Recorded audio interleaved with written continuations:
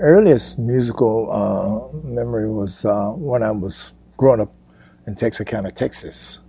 And I was raised, like I've always said, by two grandmothers. And Mama Gooden, strictly church. And all we could listen at was gospel down south in Texas and what have you. So I'm raised on the Mahalia Jacksons and Swan Silvertones, Dixie Hummingbirds, that kind of group singing. But when my mother had me to come to Detroit in the year 50, 51, that was during the time of rock and roll in its infancy. To hear, some of the great R&B songs at that time, I was astounded to hear, Roy Hamilton, Nat King Cole, Hank Ballard and the Midnighters, the Teenagers, Cadillacs. And then they used to have the big rock and roll shows to come to the Fox Theater. And so I went. I must have been about 14 years old. And the Fox Theater, like I've always said, has been noted as the second largest indoor theater in America. Radio City is the first. To see 5,000 people going crazy over what five guys are doing down there on the stage, I was impressed, because I'm turning and looking around. I said, they do that? They had that kind of command over 5,000 people going goo goo gaga? That's what I want to do.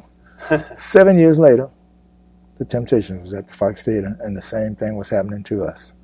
So, and at that time, we had signed with Mr. Gordy, Motown Records. And we were having little records along the way. But when we got The Way You Do the Things You Do, that really set us in motion. So that's what I was raised up on and started, realizing about the importance of music, and that's what I wanted to be in, was music. So, as we were saying, Smokey Robinson wrote the way you do the things you do, and wrote My Girl, and we've interviewed him already for this series. Mm-hmm. Tell us a bit about interpreting his lyrics, because I think he said that the Temptations for him were the best vocal group on Motown. He's such a wonderful spirit. Well, to sing Smokey's songs is really easy. If you can sing at all, because he'll lay out the format of the song. He'll sit down to the piano and he'll pass out the lyrics and he'll sing, the way the melody and the structure of the song. So once we have heard that, then it's easy for us to interpret what Smokey is talking about, for us to sing about. So he's one of the easiest, aside from being one of the greatest producers that we've ever worked with, to interpret his songs so that the world could understand where we're coming from, because Smokey is as such that he makes it very easy for us.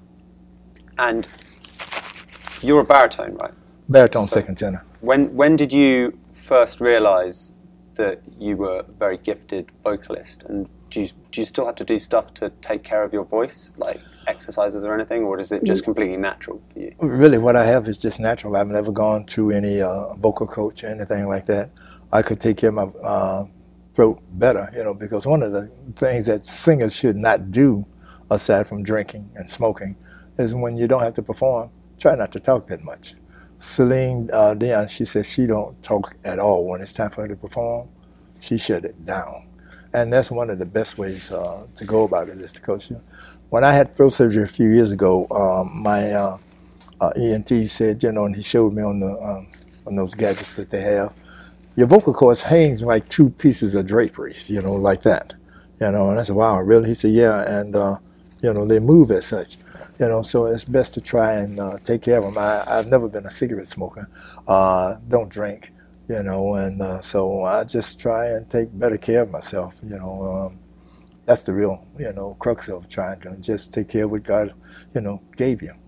And you're still performing, and is it 60 years next year? Next year it'll be 60 years. Do you still find being on the road and performing as enjoyable as you've ever done, or does it ever feel like a strain to you? Never feel strange, but one of the things that I've realized is that the key to being able to do what we do, and we are a very physical act, we're not one of those groups that just come out and stand there and sing. Our fans look for us to do all that stuff we're known for every night. The key to what we do, for me anyway, is when we finish performing, I go back to my room and I rest. I don't drink, I don't smoke, I don't stay out all night. Now, I'm not going to sit up and say I was like, the Immaculate Conception. When we started out singing when we were much younger, oh yeah, we partied because, showbiz, hit records, making money, girls, all the, that. But I started reevaluating myself as I got older, and I said, Otis, what matters most? Your health or partying? Health first. You can have all the money in the world, but if you don't take care of yourself, you're not going to last. So primarily, I just go back to my room and I sit and I read. As long as you got great TV there for us, I'm cool. So and then with this young man over there, his name is Derek Porter. He be cracking the whip on us. We have to break day with a stick with him. By that I mean we have to get up early. We're leaving at 3 a.m. this morning. Wow. Yeah, see, that is. That's what we. So did you have to go to bed at like 8 o'clock or something? But what's so killing after we are scheduled to do 70 minutes. You dispense with all that energy. You geek after you come off the stage. You hype. So it takes a while for the body to settle on in. By the time the body starts settling on in, you tell them, all right, get up, time to go. So we get up and we do what we have to do, to go to, like in the morning, we leave at 3 in the morning. We're flying to Minneapolis, Minnesota. Then we'll get there, and I think Derek said we'll have to get on some kind of transportation bus or car and drive about another hour or so to get to where we're going to perform. So that's a big chunk almost out of your day. So the key to what we do is to take care of yourself, and because I still enjoy it. When people ask me, well, don't you get bored? When I stop and break it down, I'll break it down like this. There are a lot of people that work and do 9 to 5. A lot of them be cussing and mad that they have to do that. The biggest portion of what we have to do out of what we do is 75 minutes. The real rough part of what we do is the traveling to get there. But once we get there, that's what we have to do, 75 minutes, and we're gone, making very good money. So I can't complain. It would be like me crying with a loaf of bread on the moms if I really stop and think on it. So I'm very blessed. But like I said, the rough part of what we do is the traveling. If you don't take care of yourself, it'll weigh you down and out.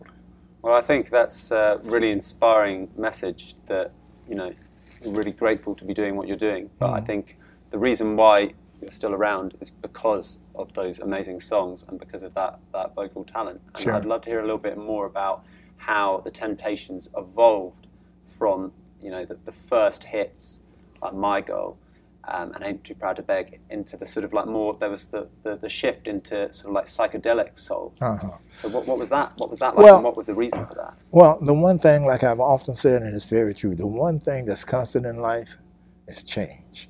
We have been able to adapt to whatever the musical trend might be. At first we started out with the R&B, pop stuff, but late 60s, early 70s, when the psychedelic soul came about, I've always been fortunate enough to have very capable voices within my group. Whatever song is called for, somebody in my group can sing that song. I mean, I had guys in my group that could sing jazz. We steeped on singing gospel. R&B and pop, no, that's just a drop in the bucket. So when you have that kind of vocal dexterity within my group, we can make change. And so when the change came about for Cloud9, I had Dennis Edwards who could do that, Eddie Kendricks who could do that, Paul Williams who could do that, Melvin Franklin and myself. So we were able to change to do whatever is necessary. We did an album called Temps in a Mellow Mood, which there were songs on that which would call for 5-part harmony, sounding like the hollows of another noted group that could sing closer harmonies. We could do that. We did that on Mellow Moods, and then we went gospel on it. So it just depends on the song, But I've been able to always have a bunch of guys around me that we could sing anything. And when it comes to the harmonies, did that type of stuff require a lot of rehearsal? Sure. Oh yeah. But did it also come in instinctively to be able to pick out harmony? Well, pretty much, but we've always, like when we were at Motown, and Motown had a department called Artist Development. They had a great man, God rest his soul, Maurice King. When Motown was getting ready to groom us to go into the smart rooms, such as the Copacabana and the Vegas rooms. So we would rehearse. We woodshed, and that means rehearsing. And Maurice King would have us to come sit by. He'd be at the piano and he'd give each one of us our notes. We each had our own cassette where we would put whatever parts that he wanted us to sing. We'd have that in, so we would have to woodshed at home. But he would teach us how to sing close harmonies, like Hello Young Lovers. That's another kind of voicing, different from, the regular R&B stuff, So we have been able to have some great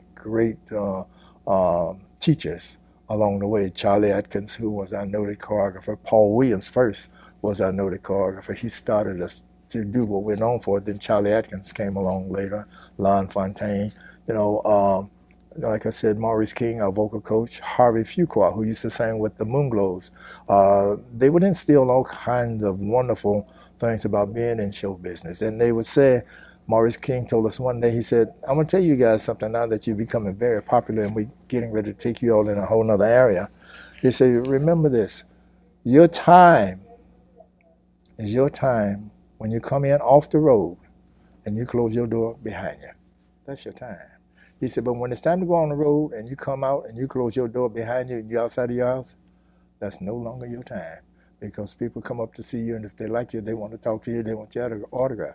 So you have to remember that. Another thing that we were taught that I still adhere to today was Maurice King. He said, 4 things I want to tell you guys.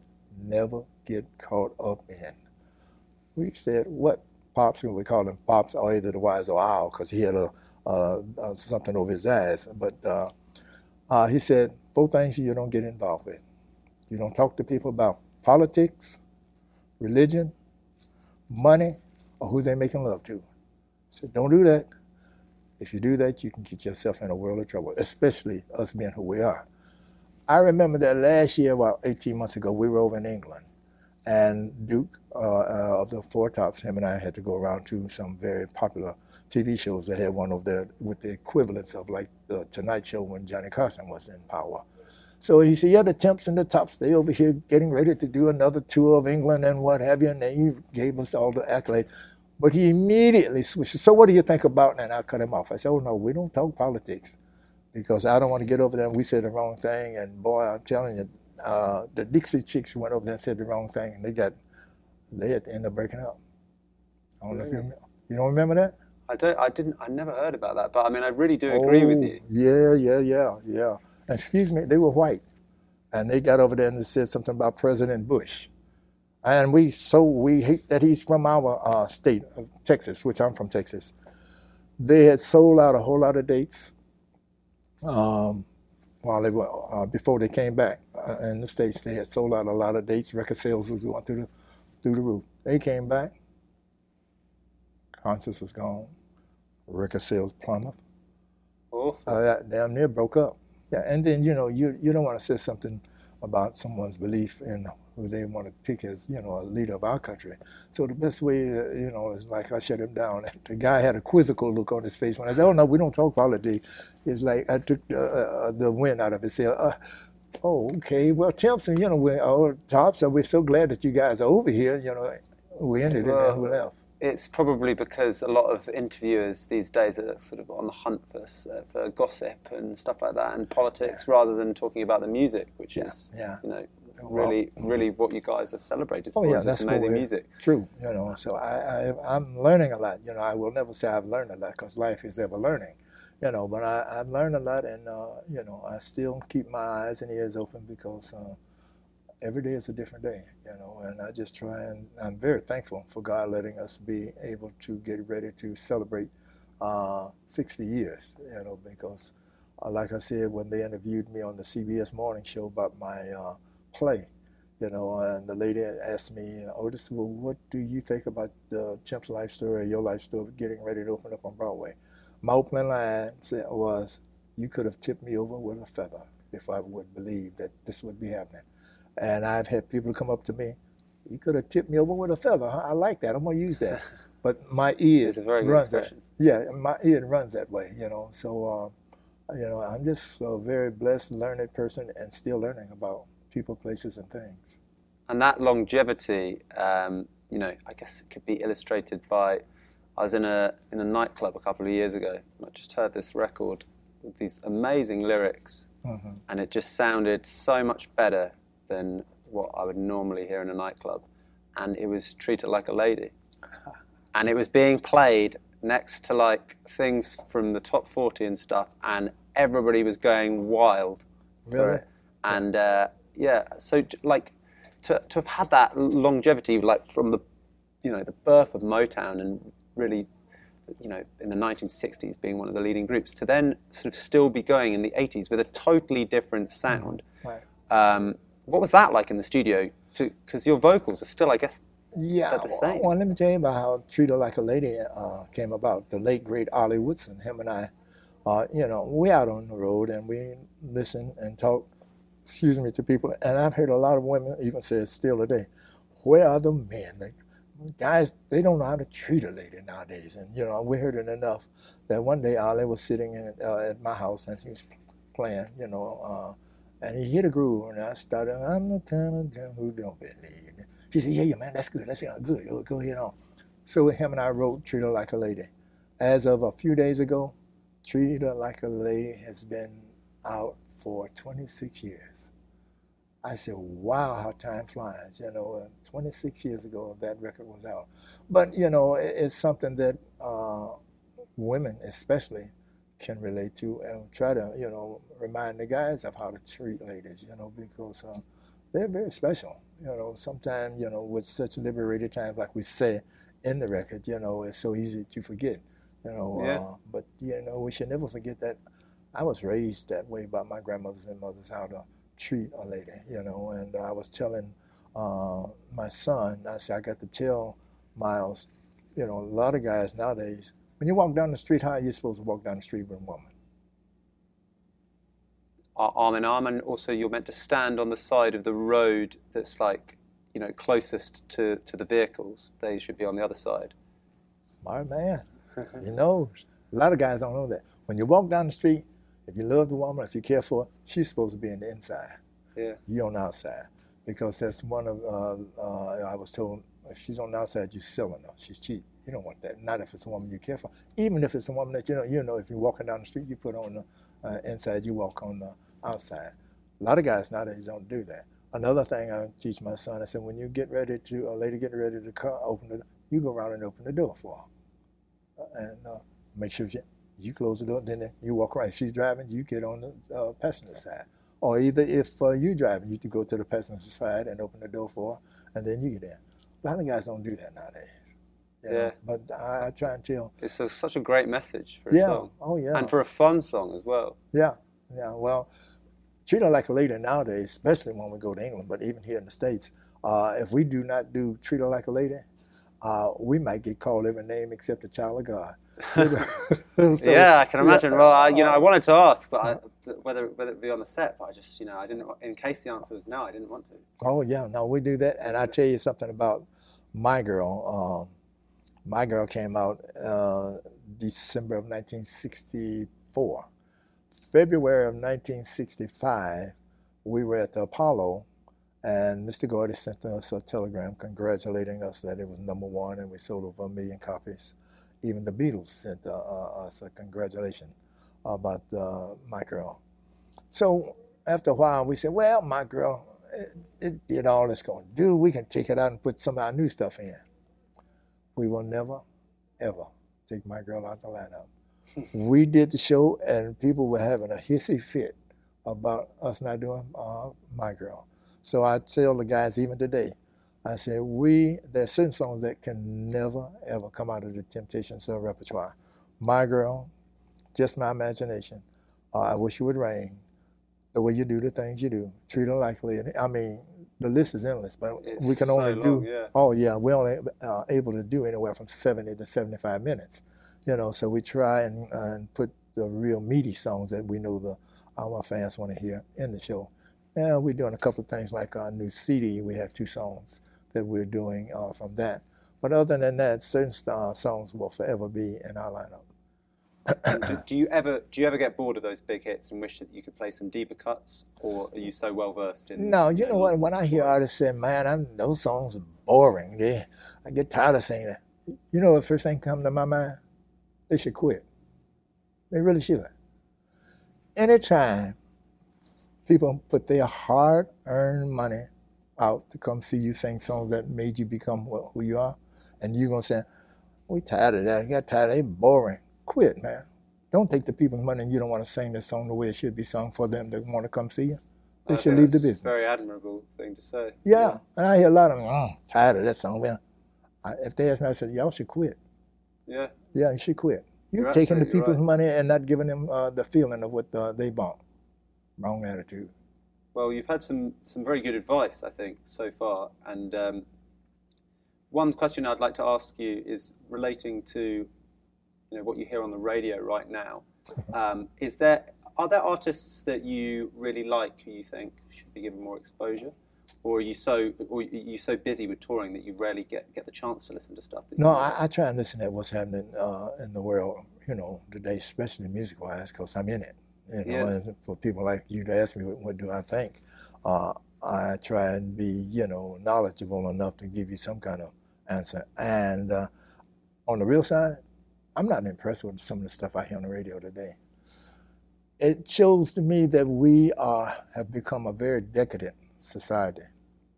Anytime you can get on the radio and cuss to get a song across, what's that about? And they'll beep it.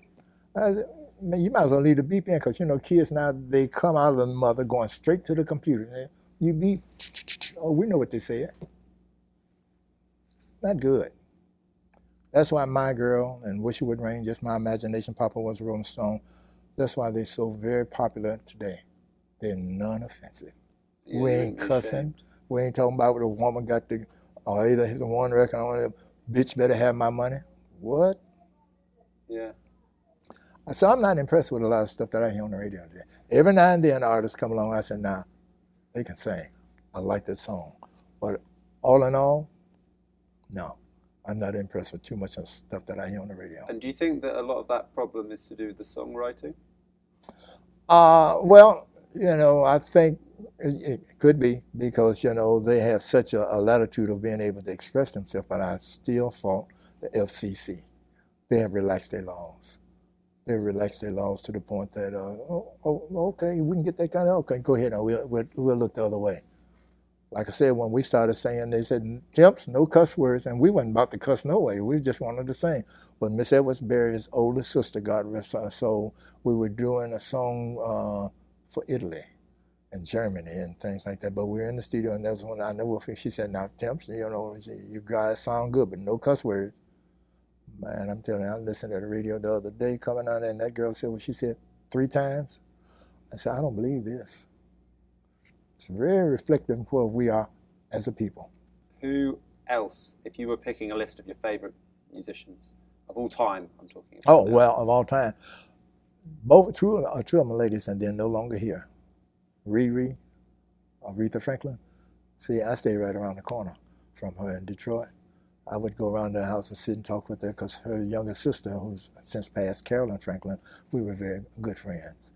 The other one that I sat and listened to, and I said, good Lord, have mercy, Whitney Houston. I had to put Whitney Houston right behind Aretha Franklin. God gave that girl a beautiful voice, and to hear whereas it was no longer the way it was at the beginning, it was saddening, but then, Marvin Gaye. Love me some Marvin Gaye. Jackie Wilson. Al Green. Who else? Gospel side, Mahalia Jackson. Claude Jeter from the Clouds, Mighty Clouds of Joy, I think he was from. The list is so long, I'd be here for a while, writing down a lot of... Those are some good suggestions. Obviously, some of them are no longer with us, but right. I would be very much inclined to agree, especially with Aretha Franklin, which was such sad news. Yeah. But, well, Otis, it's been a real pleasure and an honour to speak to you, so thanks so much. Thank you. All right.